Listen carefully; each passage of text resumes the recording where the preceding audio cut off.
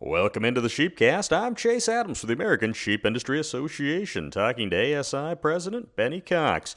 Benny, with the continuation of the trade disruption with China showing few signs of letting up, agriculture has been heavily impacted, including raw wool exports. What's been the impact of China's retaliatory tariffs on America's sheep producers? You know, the economic impact actually started back in September of 18. They imposed a tariff of 10% that they think may actually go up to as much as 25%, and it's changed drastically. The economic impact on raw wool, March 18th was the total was about 5.7 million in exports, and as of March the 19th. We're looking at 877,000. That's kind of an ugly picture, isn't it? As you say, that reflects a loss of 85% of export value of raw wool in just a year's time. Let's talk a little about the impact to the sheepskin market.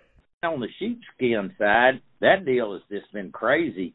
You know, as we heard in January in New Orleans, one of the meat packers stood up there and was talking about how the sheepskin values had dropped off drastically. Actually, in some instances, they were charging them for disposal.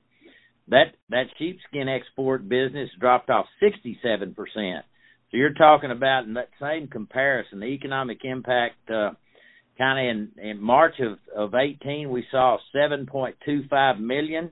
In this March, we see about 2.4 million. So 67% reduction in the sheep hide. So it's been devastating. You know, the value of these fat lambs is impacted tremendously by the sheepskin business. You know, there's been times in the past where we looked at these sheepskins up there and that $8 to $12. I've heard of them up to as much as $14. So you think about how that might impact a 150-pound fat lamb. And Benny, with the Secretary's announcement on Thursday of additional support for farmers impacted by trade retaliation, what's ASI doing to ensure America's lamb and wool producers are able to weather the loss of this key export market? Well, we certainly want them to look at, if that impact it's had on us, both on the wool and the sheepskin side. And we at ASI, the thing that we do have to offer is to make those appeals. We certainly want to be in line for some of those monies, the $16 billion in our relief package from the Trump administration. We certainly want to be on the front line.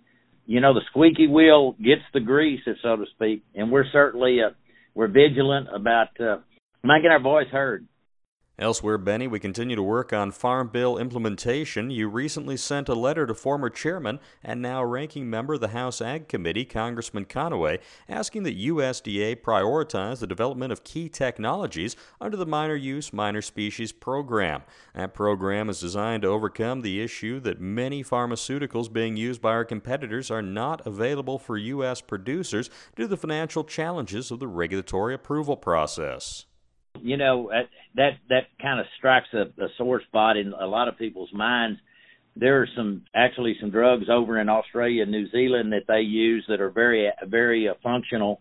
And, the fact that we import, in some instances, over 200% of our domestic production on a weekly basis from those areas, and then we're not allowed to use those drugs.